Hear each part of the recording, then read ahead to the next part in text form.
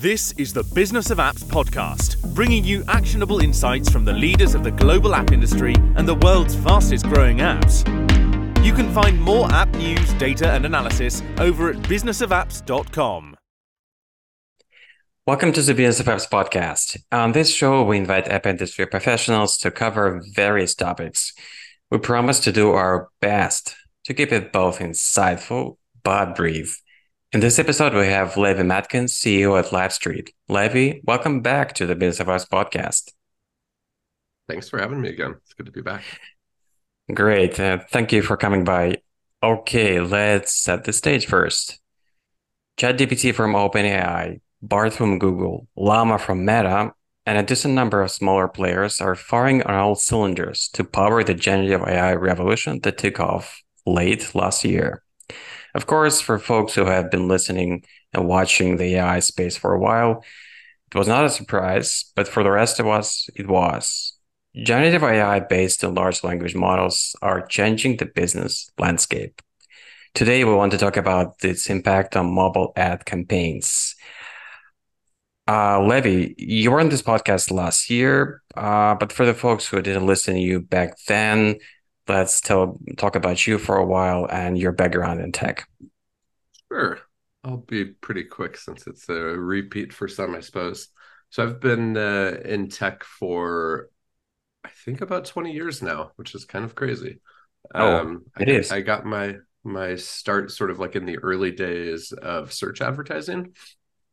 And, since then I've sort of worked for companies pretty big and small, co-founded a couple of my own companies, and now for the last 10 years have been at LifeStreet and have been the CEO for close to 3 now. I bet it's pretty interesting every once in a while to look back 10 years, 15 years ago and compare your thoughts and worries back then and what's happening now, like looking at things in perspective, right? Totally. It's so many things stay the same, and so many of the tools and the underlying technologies have just changed dramatically. Right. Now, what is LifeStreet today? What sets you apart from the rest of the market? Sure. So LifeStreet's a mobile marketing platform, built entirely for performance advertising. So functionally, that means LifeStreet is primarily a mobile DSP that helps both app developers and other performance advertisers sort of find their audience at scale on mobile apps. In terms of what sets us apart from the rest, obviously, I don't get to see under the hood of too many other programmatic platforms, unfortunately. But, I think, there's a few things that I'd highlight. I'd sort of say agility. We're a bit of a smaller team. There's 55 of us or so, but we're engineering driven and have the ability to capitalize on new technologies like generative AI pretty quickly. Beyond that, we are expanding to support more than just app developers. So there's a big world of performance advertising out there that I think doesn't quite yet know how to advertise in-app very effectively, and we're working to support that. And then lastly, I'd be remiss if I didn't highlight sort of the team and the culture at LifeStreet. I've been there, it'll be 10 years in November, and I am nowhere near the longest tenured employee. So we have, a super strong culture and a really strong history of collaboration and, getting things done. Yeah, the last component is really essential for me because technology may be more or less the same in every company. You may, be different a few percent here, a few percent there, but the team is always unique. And since we're spending so much time for work, the team you're running with this marathon of business should be really the one you're really comfortable to push the envelope to move it forward for a long run, right? Yeah, absolutely. So first of all, ChatGPT has been available for everybody for more than 6 months now. What do you think about it personally? What is your take? I think it's an incredibly powerful tool. I think, I probably went through a bit of a cycle like most people did, which was, read about it on day one or whatever. Um, you know, write have it write poems or kind of Mm-hmm. silly things. And then I kind of put it away for a couple of weeks, and then I was like, that's mind blowing. I don't know how to use it.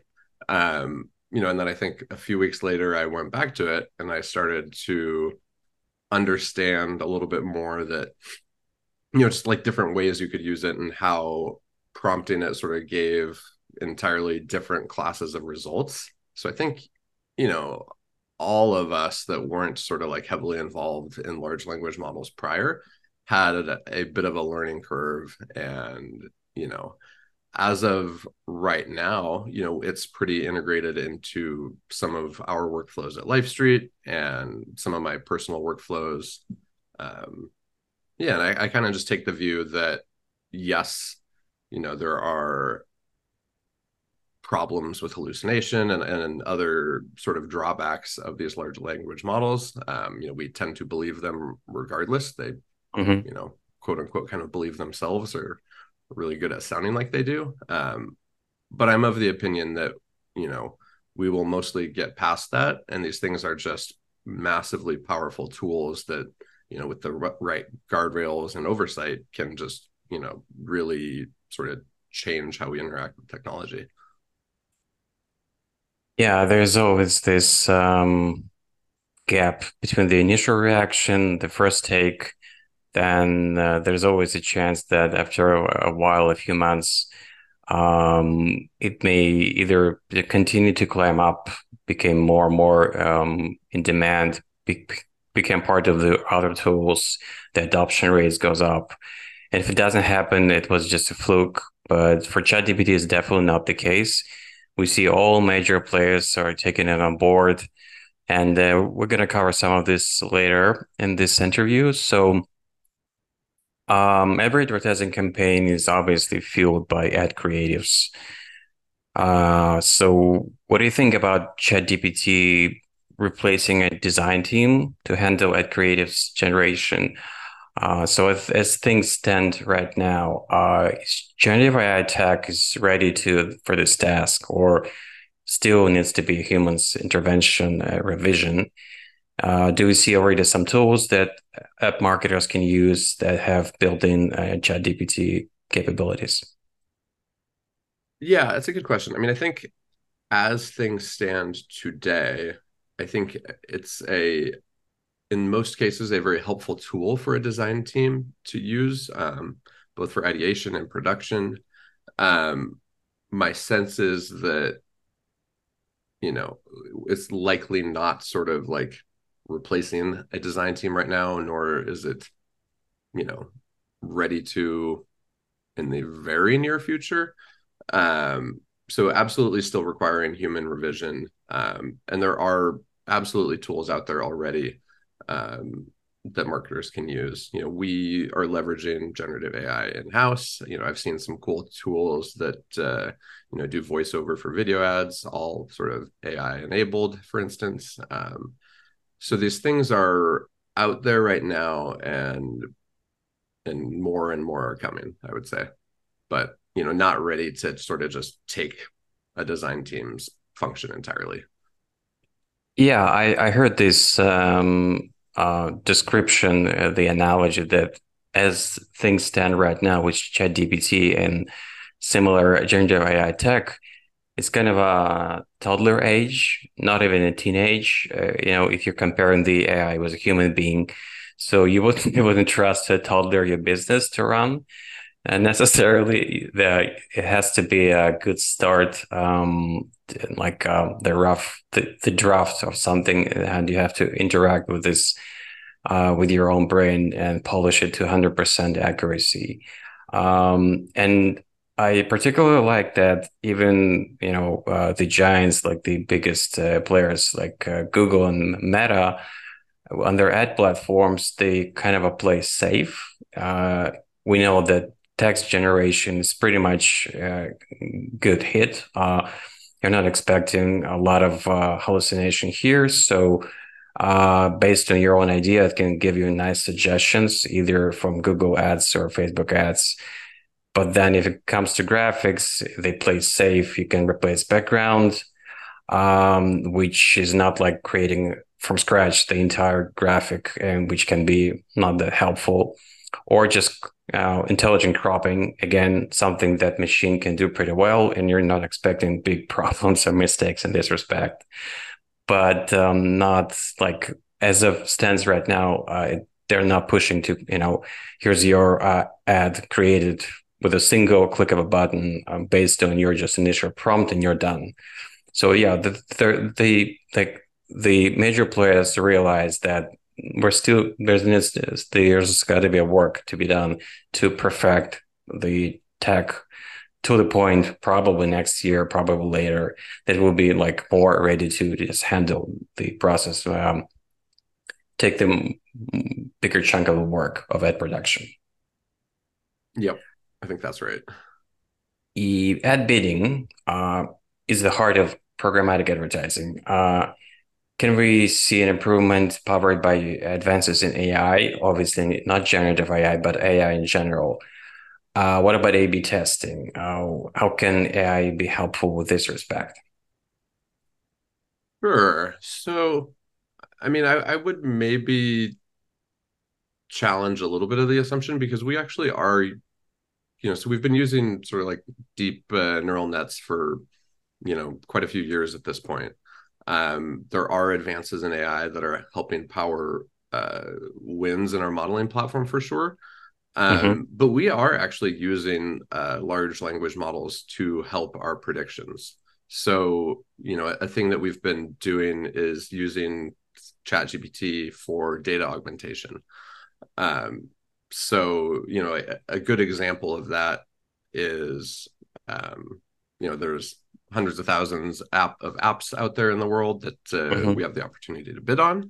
Um, and, it's outside of categorization that either we do manually or the app stores do. It's really hard to find connections between apps at really small data sizes for a campaign.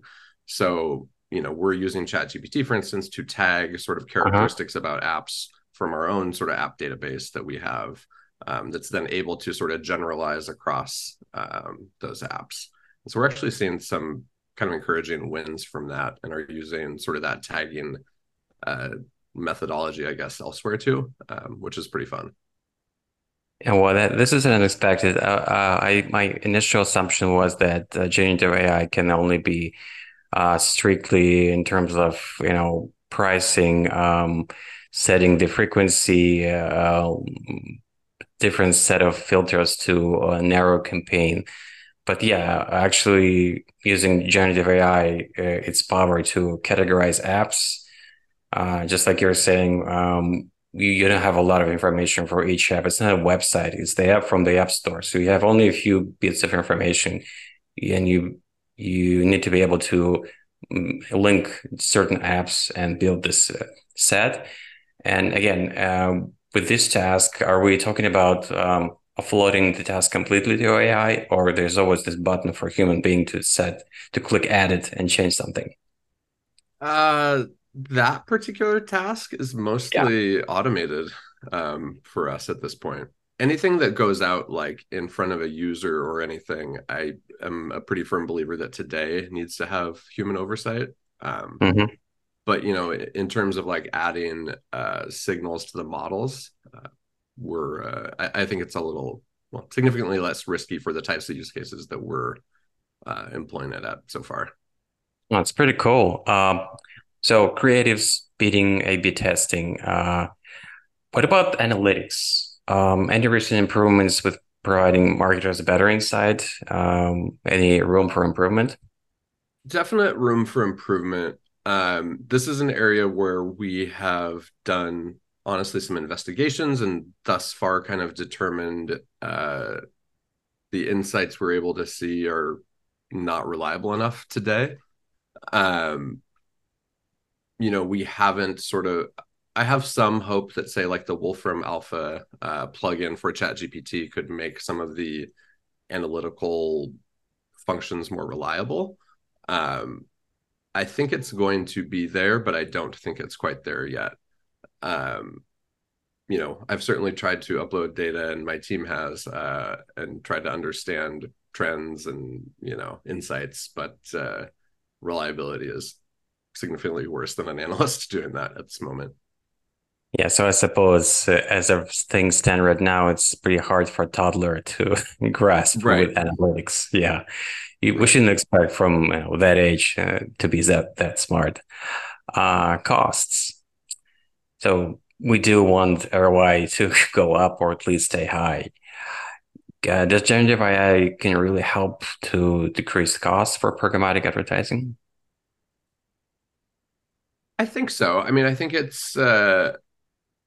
can certainly help on the creative production side today. So if my view is that most content creation, not just in ad creatives, but like writ large, is going to approach zero as an incremental cost soon.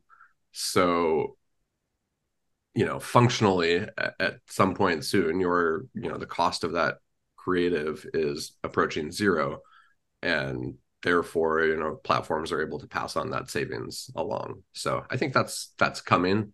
We're not really speaking for ourselves. We're sort of not really using it as a cost reduction tool right now, more of a just massively increasing the amount of personalization and variance that we can create sort of with the same team. So the two approaches are do the same thing and have it cost a lot less or similar things, or, massively increase your output at the same or, marginally lower cost depending. And that's kind of the approach we've taken thus far. That said, of course, that may change as the tools get more and more independent, maybe. But yeah, I think there are cost savings to be had. Gotcha. Speaking of the team, I don't want to miss this question because it's on the minds of so many professionals and not only professionals. Do you see generative AI in general have an impact on jobs? Do you see the ad platforms, ad team shrinking because of AI or not really? I do. I know, there's a group of people that every time a new technology comes out is very worried that it's going to impact jobs. There's Yeah, sort of like the famous, horse to car or the transition, and, cars. Yeah.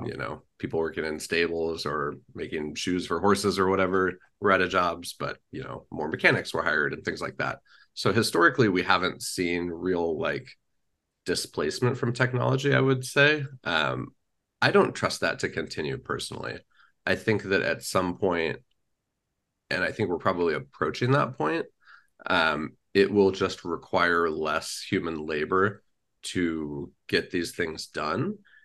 And I don't at the moment see sort of like functional replacement jobs that they create as a result. I think we as a society will have to figure out what we want to reward and how we want to keep people employed longer term. But yeah, I don't think we're just gonna, have a whole bunch of like AI prompt engineers that were, on the ad creative team. I don't think there's enough work for that. So Yeah, totally. I can definitely see why we see some people are really getting worried about the situation because, you know, um, it's been for a while knowing that tech gradually replacing certain jobs, but many people felt kind of a safe knowing that, okay, this job is too complicated for a computer, for a computer program to replace my job. All of a sudden, uh, getting a sense, experiencing what ChatGPT is capable of doing, it's kind of a cut them off guard. Oh gosh, my job is actually in jeopardy. Actually, somebody can do writing as I do even better than me based on my previous experience. Like if I'm a writer, ChatGPT can just grab the whole stuff written by me prior to this moment and just do the way I do, and I don't need any more in this job. Um, that's my question for advertising teams on the ad platforms. Are they, as time goes by, getting more people? Like, will teams will get bigger, hiring more people, or just staying lean? Uh, Easier to start a new business with a few folks and not grow a team later on, saving more money, using funding they're getting for projects development and not for hiring more folks, this kind of thing. So uncharted territory, right? Yeah, I mean, you're already seeing that with companies focusing on profit right now anyway. So that trend of staying lean and not growing teams massively, I think, is certainly here now. It is interesting though, because I think a lot of us assumed that, the truck drivers or the warehouse workers or whatever were going to be the first ones automated out of a job. And then ChatGPT came along and we realized that we might have been building these things that are automating ourselves out of jobs. So it's a little bit of irony at this point. I don't know. It'll be interesting to see what happens and how we react, though. Yeah, fingers crossed, whatever it means. Uh, Levi, looking back at your experience, your years in programmatic advertising, what would you like to change about this business the most? That's a good question. I think if I were to sum it up, I would want to wave my magic wand and have sort of like better incentive alignments in the whole ecosystem. A good example of that maybe is, when we lost IDFA in most cases, you saw developers react and generally speaking, were showing more ads to users. So, the developers were looking to maximize their revenues. And that came at the direct cost of user experience. So that's, one example. You could certainly argue that, rewarded video and rewarded advertising helps solve for that. And I would make that argument, which is nice. But I think you also see, sort of incentive misalignment between, ad tech vendors and app developers buying media as well. I think there's, if I had to put it, I think there's a real goal for a lot of vendors to show return on ad spend and show results for their advertisers. But I don't quite think that's exactly the same as actually driving those results. So there's a gap in there between, say a bunch of like attribution gaming that, is sort of, we all know happens, where you may run the same media, but, figure out if you are able to make changes to your ad templates or whatever that are actually claiming more installs via the MMPs, then you're going to get more business from your advertiser. And that, I think, has created just some weird artifacts that don't put sort of ad tech vendors and advertisers quite in alignment at all times. So, I think in the best world, you would like to think of your partners as kind of extensions of your team and not ones that are like trying to, rip you off and look the other way when fraud happens and things like that. So, I mean, I think we all remember sort of like the Uber, fraud kind of, I guess the lawsuit that came out, a number of years ago now, where they were just getting gamed because they weren't super sophisticated. And I think that's like a prime example of, they were out there trying to get results, and other companies saw an opportunity to look the other way and maximize their revenues. Yeah, it speaks to me to the fact that tech is still, I believe, one of the most unregulated areas in business, and it gave the whole system a good freedom to grow fast. But as we know, move fast and break things is not the best way of moving forward. his Facebook and testament. But this is to say that, just like you were saying, it's a bit of a wild, wild west, probably not a bit of a lot of wild, wild west, where um, on many occasions people do not have, the interest of their partners in mind. They're just trying to meet their own bottom line, their own agenda, and that's not the way the business should be done. Definitely. Okay, that was my final question. But before I let you go, how can people get in touch with you and get more information about what you do? Sure. You can always go to lifestreet.com to find out more about what we do at LifeStreet. I'm on LinkedIn. Just search for Levi Matkins and feel free to get in touch with me. Terrific. Levi, thank you so much for coming back and spending another episode with us. Thank you. Bye-bye. Bye. Thanks for having me. Cool. And that was Levi Matkins, CEO at LifeStreet. To listen to more episodes, subscribe to our podcast on iTunes, Spotify, Stitcher, Google Podcasts. Just search for Business of Apps and you will find us easily. Remember, we release episodes on Mondays. So subscribe and you will be able to get new episodes on your smartphone, tablet, or computer as soon as we release them. And please don't forget to leave us a review or comment on iTunes. It is highly appreciated. And all episodes will also be available on businessofapps.com. Thank you for listening. See you next week. Thank you for listening to the Business of Apps podcast. For more, head on over to businessofapps.com.